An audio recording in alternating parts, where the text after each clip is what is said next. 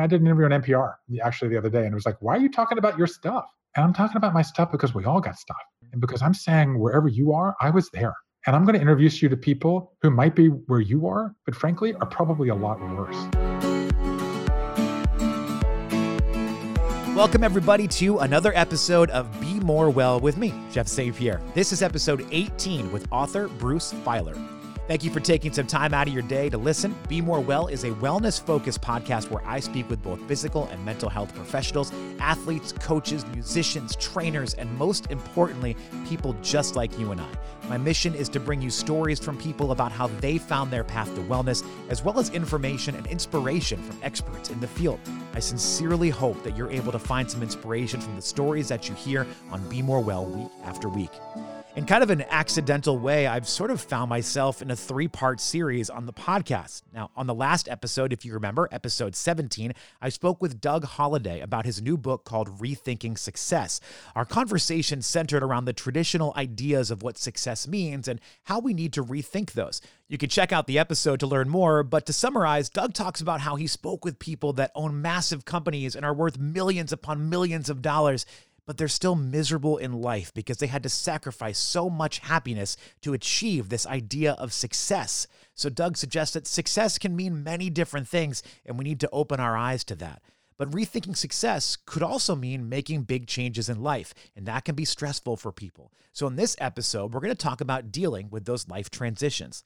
Let's think about this for just a minute. I don't know about you, but I was brought up in a world where stability was put at a premium. Adults, when I was growing up, mostly boomers, were more concerned about stability than taking chances to find happiness.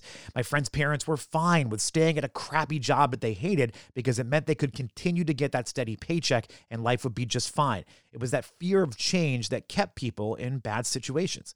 But life throws you curveballs, and maybe it's time to embrace them. What's to say that transitioning to another path in life is bad? Maybe it can be the best decision we've ever made. I don't know about you, but I don't want to spend my life being unhappy just because I'm afraid to take a chance. And chances don't always come without consequences. We know that, but there is a way to handle them. Author Bruce Feiler has found himself facing a few major transitions in his own life over the past few years, and that's what inspired him to dive into the subject with his new book, Life is in the Transitions: Mastering Change at Any Age. Bruce spent 5 years of his life talking to people about their lives and the paths they took to get to where they are now. This book is almost a how-to manual of sorts to navigate some of life's biggest transitions. And given that we're all currently in a pretty big transitional moment in the world's history, this book could not have come at a better time. Now, before we dive into the interview with Bruce, I just want to take a second to ask you to subscribe to this podcast on whatever platform you're using, whether it's Apple Podcasts, Spotify, iHeartRadio, whatever. Please subscribe so you'll be notified of future episodes. Also, please feel free to leave a rating and comment. Those really help the podcast powers that be notice that people are listening, and it could help others to find Be More Well. Hello. Hey, Bruce, how are you? Good, thank you. How are you? I am doing great. Thank you so much for taking some time. My pleasure. Thank you for having me. We're talking with Bruce Feiler, the author of Life is in the Transitions: Mastering Change at Any Age. It would seem that now is a perfect time for a book like this to come out because I think a lot of people are shifting the way they look at life in many different ways, right? Well, we're chuckling, and maybe that's not exactly the right response, but yes, we are in what in this book I call a life quake, right? Which is one of these massive changes that is kind of higher on the Richter scale of consequences, and the impact and aftershocks last for years. And I got interested in these periods because I went through that, right? Because a few years ago, I just got walloped by life. I got cancer. I almost went bankrupt. My father tried to take his own life. And there really wasn't a book for how to navigate these times when life comes at you from all directions. And so I said, there must be some wisdom out there. And so I set out on this journey, crisscrossing the country, collecting what became hundreds of life stories, all 50 states, people who lost limbs, lost homes. I talked to a 2-time cancer survivor who climbed Mount Everest, military veterans who had literally limbs shot off in Iraq and Afghanistan. I ended up with 6,000 pages of transcripts, and I got a team of 12 people, and we combed through them, trying to identify themes and takeaways and tools that could help all of us in these times of change. And I've been doing this for 5 years. And then lo and behold, this book comes out at a moment when the entire planet is in a life quake at the same time.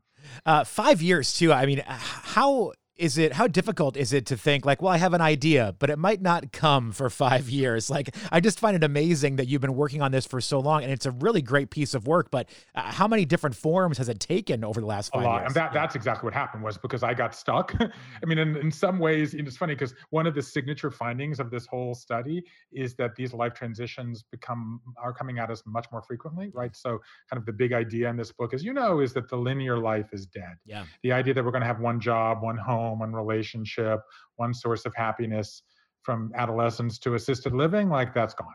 And that's how, like, at least I grew up with, science and technology is going to get us all better. You'll have a midlife crisis at 39 and a half. Other than that, life is a fairy tale. This is all bunk. Like, we live these nonlinear lives that involve many more twists and turns. And each one of those twists and turns leads us to a life transition, right? So the signature finding in some ways is that these life transitions take on average 5 years. Oh, okay. So if you think 3-5 times in our lives we go through them, which is what my data show, they take 3, 4, 5 years. That's half of our adult lives. We are in transition. And my book, Life is in the Transitions, has the first new model for how to navigate these times in 40 years. But what did you just say? This took me 5 years. And in those 5 years, it turns out, all of those stages, which I later identified, including getting completely lost, getting stuck, like not knowing what to do. So I feel like this book on transitions has been a transition. I mean, you're actually a living, working model of what you were putting. Oh, yay! Hooray, I did it. And plus, that's on top of the cancer and the bankruptcy and my dad's suicide. So, in a lot of ways, that's actually kind of what I'm saying to people. My wife, I wrote a book a few years ago called Secrets of Happy Families, and my wife and I have identical girls, and I started it when they were about 5. They're now 15. And my wife said to me at the beginning something that resonates with this new book, which is, don't bring me theory. Like, don't bring me something you read in the book or like your idea of what we should do. Bring me actual people who do actual things, and then I'm willing to try it. And that's what this book has. I'm not telling you what to do. I'm introducing you to other people who've either been in your situation or frankly a lot worse, and who got through it. And I'm going to show you what they did. And there's just no chance you're not going to find an idea that you can do tonight, and one you can do this weekend, and one you can do 2 weeks from now or 2 months from now when you get stuck, as we all do from time to time. I think before we dive into some of the really hard content of the book, I want to say I appreciate that you did talk to just everyday people of all different walks of life. And those are the stories you share in the book, Life is in the Transitions. Because, we all have social media now, right? So I can go online and I can look at, some celebrity with 32 million followers or whatever, and hear them talk about the different transitions they made. But those people seem sort of in the atmosphere, right? They seem on a different planet to us, but you're talking to normal people that experience maybe a hardship or just thought, hey, I want to do something different with life. And those are the things that to me become so much more inspiring, because I'm like, wow, these normal people are doing it. They're doing it right there in front of us. I talked to a woman who hated school growing up, used to pretend to get sick at the bus stop at kindergarten so she didn't have to go. Never read a book, never studied. Lo and behold, she got pregnant the year before her senior year in high school in South Georgia. Her husband dropped out of college, went to work at Kentucky Fried Chicken. She dropped out, got a paper route. They had 3 kids in the next 8 years. He then got sick, tumbling them into debt. They were like at the end of the road of the American dream. And one day she goes to a public library for toddler time. Her kid toddles off for playtime, and she reaches over and grabs the first book she finds, which is Wuthering Heights. It takes her twice to read it to understand it. And she keeps going back and pulling books off, and she reads them one at a time. And she says, you know what? This may be the answer. So when she drops her youngest off at preschool, she goes and enrolls in college. She cries between classes, I'm a dropout, like, who am I? She gets a degree in respiratory therapy. She goes on to get a master's degree, and I'm almost like you can maybe even guess where the story is going. She goes and she gets a doctorate. She goes from GED to PhD. And in the process, what does she do now? She advises non-traditional students on how to live their life, and saying that I didn't have the fairy tale, but I have these children and this new life. I have people who got sober, people who lost their children and reclaimed them back, people who had their face shot off by the Taliban in Afghanistan on the brink of suicide, who used creativity to build themselves anew.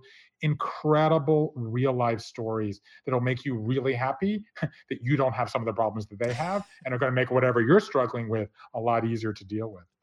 Well, two words that you use in the book, and these are two that really fascinate me, and I've had a lot of discussions about these over the last few years in particular, but linear and nonlinear. And I feel like even in my generation, I'm turning 40 next year, there are so many people that still look at that linear idea of life of, all right, I got to go to college. After college, I got to get the job. After the job, I got to find the girl. I got to get married, got to have the kids, got to have that. Like everything is a stepping stone to the next thing in life. And I'm always like, is that real? Is that what's making you? I mean, if it's making you happy, great, but life doesn't need to be in those steps. I mean, you can take different routes to get to where you want to go. And I've always been fascinated by people's obsession with this linear idea of life. So this to me was the big trap door that I walked through one day, which is I almost can't even remember how it happened to me, but I realized that every culture kind of has a paradigmatic shape. So in the ancient world, they didn't have linear time.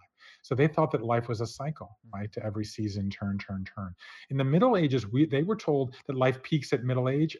In the Middle Ages, they were told life peaks at middle age and then it's downhill from there. So no new life at 40 or a new venture at 50 or moving, to a new place at 70. Like it's downhill. And for the 20th century, we were told, and that turns out to be the aberration. We were told for about a century that technology and the conveyor belt, the life is the conveyor belt. So Freud says various stages. Erikson has these 8 stages of development, the 5 stages of grief, the hero's journey. These are all linear constructs. It reaches its peak in the 70s with Gail Sheehy, who says we all have passages, and everyone does the same thing in their 20s and 30s, and then everyone has a midlife crisis at 39 and a half. Like, this is just like total bunk. Like, I mean, those books said you had to start your midlife crisis at 39 and a half and it must end by 45. Well, guess what?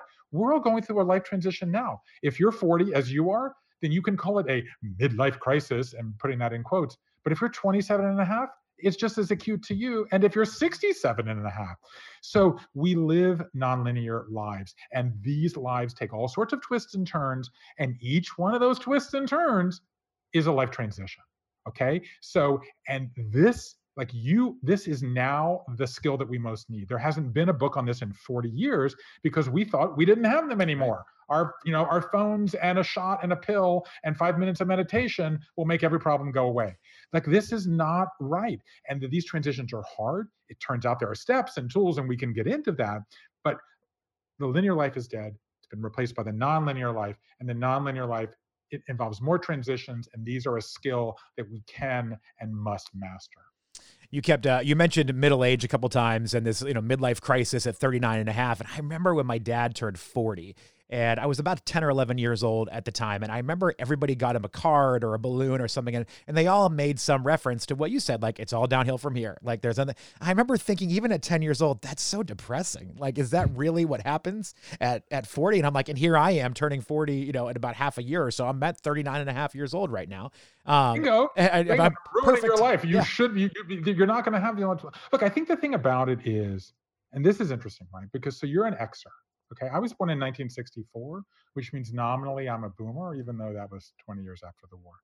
But one of the things that I found in these conversations is that Xers understand this idea of fluidity much more than boomers, and millennials even more than Xers. And if you look at the data, it shows that millennials will have 12.7 jobs, 11.2 moves, right? More accidents, more. And there's an interesting sort of what I call a transition gap in a way between the boomers and their children who are millennials, because the parents are looking at their 27-year-olds and think, wait a minute, you're having a child before you get married, or like you are moving to a new town when you don't even have a job yet, or you're quitting your old job before you have your new job. So the pace of change is quickening. And of course, the pandemic has hastened all of that. Sure. Right? Because everybody listening to us either lay in bed last night worrying, or got up this morning worrying, or is living with somebody who is worrying, do I have a job? If it's a job, is it a job that I want and brings me meaning? Do I have to quit my job to take care of a family member? Like, do I have a medical problem? And so what's happening is that this idea of a transition, which we were told we didn't need because we didn't have these problems, it turns out that this is the most essential skill that we all need right now. Do you think that part of the reason why, as the generations get younger, they are more accepting to the idea of transitions? I mean, I kind of feel like life changes a lot faster now than maybe it did 50, 60 years ago. You know what I mean? So what I did was I gathered up, just to take a half a step back. So I did 225 stories, as you know. Yeah. It's 1,000 hours of interviews, and we had 6,000 pages of transcript. And I got a dozen millennials, as it happened, and we computer science students and poets and writers, and we went through these for a year. And we identified every single type of change that people go through. Like I call these a disruptor. Mm-hmm. And it turned out there were 52 different categories. Okay. I call them the deck of disruptors, as you know. And it could be a new job, a new relationship. It could be public humiliation that happens on the internet. It could be, becoming more religious, becoming less religious, starting a new company, whatever it might be. And we go through 36 of these in our lives, much faster than prior generations did. Most of them we get through. Like, we're pretty good at adapting to change. We update our life story, we rally around our friends, we adjust our lives a little bit. But 1 in 10 of those, 3 to 5, becomes this life quake that we were talking about earlier, a massive change. And one of the interesting things about the life quakes is that sometimes it's a last straw. I just wrote a piece about this for Time Magazine. Sometimes it's a last straw, like you were waiting to make a change, and this is the moment that you say, finally, you know what, I got to move, or I got to leave this marriage. Some of them are a jolt, like just out of the blue. You wake up and think, I need to do this. But often what happens is that they are what I call a pileup, like 2 or 3 come together. Like just when you are starting a new job, it turns out that your child has special needs. Or just when you're going to move to a new home, grandma gets into an accident. So they tend to clump together. There's like 2-car pileups, 3-car pileups, even more. And so that's when you feel like, and it's interesting, I just said to my wife last night, this book has been out a week. It's just so clearly touching a nerve. It's in the top 20 of Amazon right now. And the thing that people are saying is, I got walloped by life. I'm going through more than one right now. And so that just seems to be a way that it works.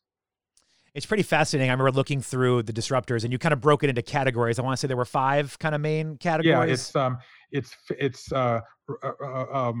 love, relationships, it's work, it's body, that's our health, it's beliefs, and it's identity. And so much of that too, like say beliefs, you dive into religion a little bit there too, and that has changed so much. Like the view and the perception of religion has changed so much, just even over the last, decade or two. People just view that differently. There don't seem to be as many hard and fast rules as you may have seen, 50 years ago. People are experimenting with their beliefs and what they want to really see in their life. Well, I think that that's exactly right, and that's a change. And the last one of these lists that was even similar to mine was made in the 60s, and there was only one category about beliefs, and I have a lot. And the data support this too. Half of Americans, I've written 5 books about religion, and therefore this interests me. Half of Americans will change faith or denominations in the course of their lives. 4 in 10 Americans are in an interfaith relationship. So that right there is a little kind of incubator of change where people in relationships are trying to figure out what they believe and what they want to pass on to their children. Do they want to practice? Do they not? That's an incredible fluidity of something that essentially for the last 3,000 years was fixed. You used to have to believe, you mentioned your dad, you used to have to believe what your parents believed, even 100 years ago. Yeah. Live where your parents lived, do what they wanted you to do, like marry who they wanted you to marry. The good news is we have this freedom to make our lives. The burden is it's a lot more pressure, which I think is why we feel this anxiety, like you have to change because if your life isn't good, you want to fix it. But that's what I'm trying to do here in Life is in the Transitions and say, there's ways to do it. Here's some tools you can start with starting right now. And, it's not easy for everybody too. I mean, I would look at myself and I don't think I followed the normal linear path to get where I'm at right now. But even still right now, maybe I'm not 100% satisfied with what I'm doing with my career, but my wife is starting a new job. We're expecting a baby at the beginning of the next year. I'm turning 40 next. There's a lot of things that I'm like, well, is now really the time to change up what I'm doing? There seems like there's so much uncertainty. If I change things up, that's going to send a tidal wave for the rest of the family in our dynamic. But what we're seeing here too is that seems to be the time when people make these transitions, and it really is the better way.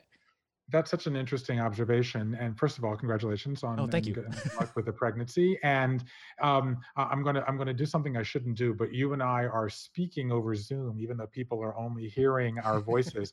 And I can see over your left shoulder.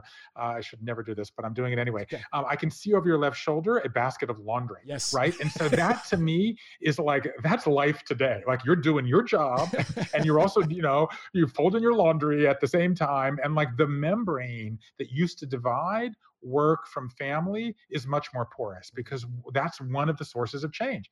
3/4 of women now work outside the home, and 3/4 of dads are now involved in parenting in a way that they never did. That means all of these rules, you're about to go through a period where everything in your life, you're going to have to reimagine. Yeah. Because your wife is going to have commitments. She's starting a new job. It sounds like she's pregnant. This is awesome.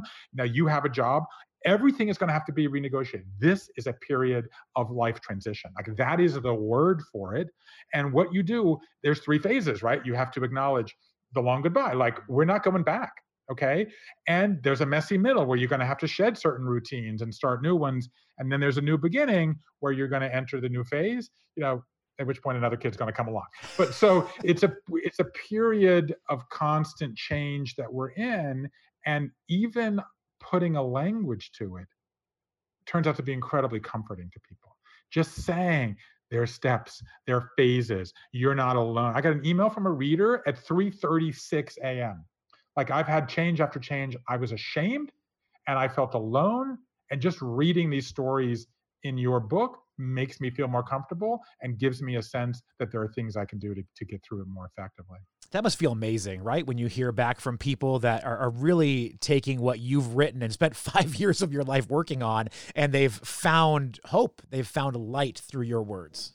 Look, I feel like I can spend the rest of my life trying to understand why this book that was a long ordeal for me began out of a period of incredible pain. Somebody asked me, we're talking about this, and we're talking in a kind of an intimate way, and I'm talking about my life and you're talking about your life.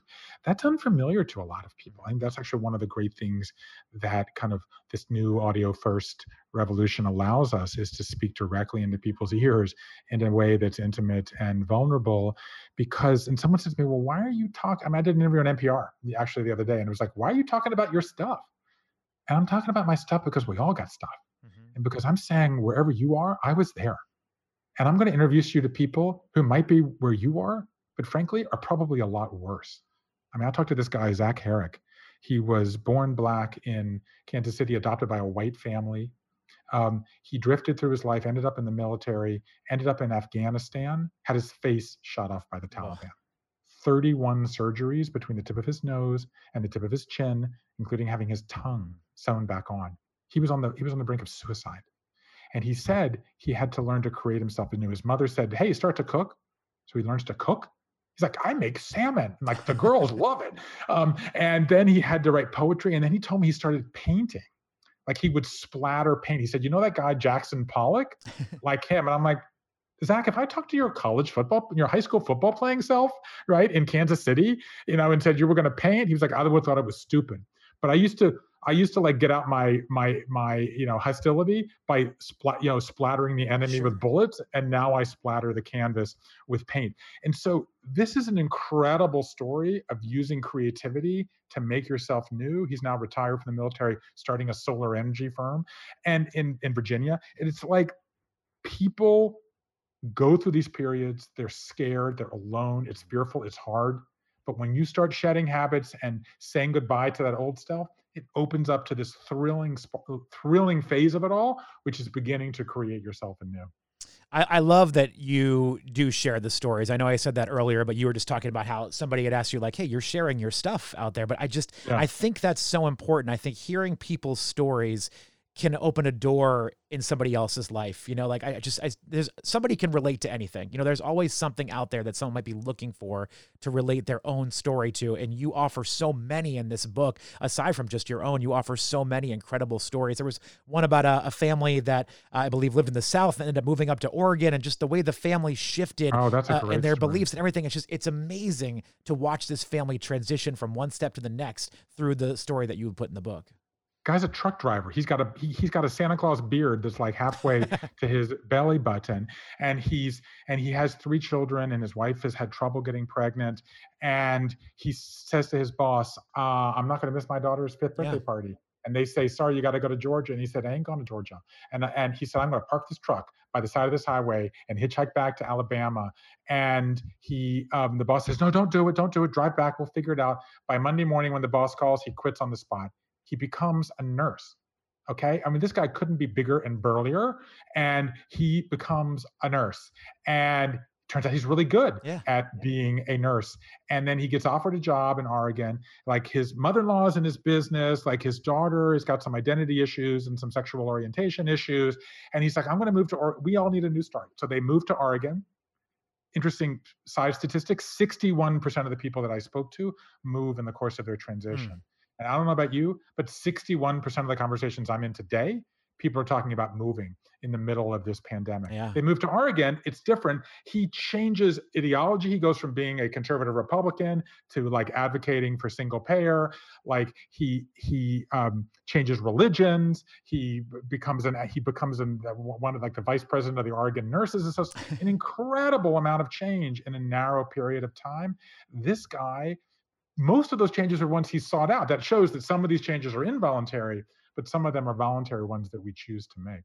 Well, Bruce Feiler, you've got a great book on your hands here. I'm glad that you took the 5 years to put this together, and I think the response that you're getting is just a clear sign of how important this is going to be to so many people. It's called Life is in the Transitions, Mastering Change at Any Age. We barely scratched the surface of what's in this book, so anybody listening right now, that if you found some of this interesting, I hope you check it out, because there is really just so much amazing stuff in here. But Bruce, thank you for sharing some of your day with us, taking some time. Can people go find any more information about you or this book somewhere? Yeah, if you go to Bruce Feiler, any of the social media, I have a Facebook page, obviously Instagram, Twitter, BruceFeiler.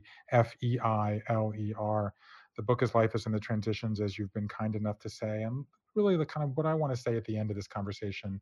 First of all, you're really good at this. Oh, like I'll come talk to you anytime about any topic, and and your listeners obviously know that. But what I want to say is that transitions work.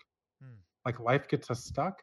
The transition is how we get unstuck. 90% of the people that I spoke to said they got through their difficult time. So whatever it is that you're going through, if you come on this journey with me, I've been where you are, and I'm going to introduce you a lot of people who've been in a lot worse.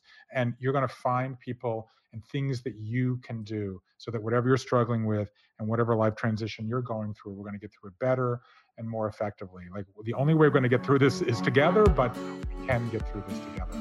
Well, I appreciate the kind words, Bruce, and you wrap that up perfectly. So thank you so much again, and good luck with everything. I wish you the best. Thank you very much. Great to be with you. Big thank you to Bruce Feiler for joining me on Be More Well. I had a really great time chatting with him, and I'm sure we're going to have him back on the show at some point in the future. Now, I did mention at the start of this podcast that I've got a 3-part series in play here. Episode 17 talked about rethinking success. This episode, as you just heard, we talked about how to handle those life transitions. And in episode 19, we're going to talk about how we look at time. All of these things tie together as we look at planning our future. Thank you so much for taking time to listen today. And please, again, feel free to subscribe to Be More Well and follow us on social media. Talk to you soon.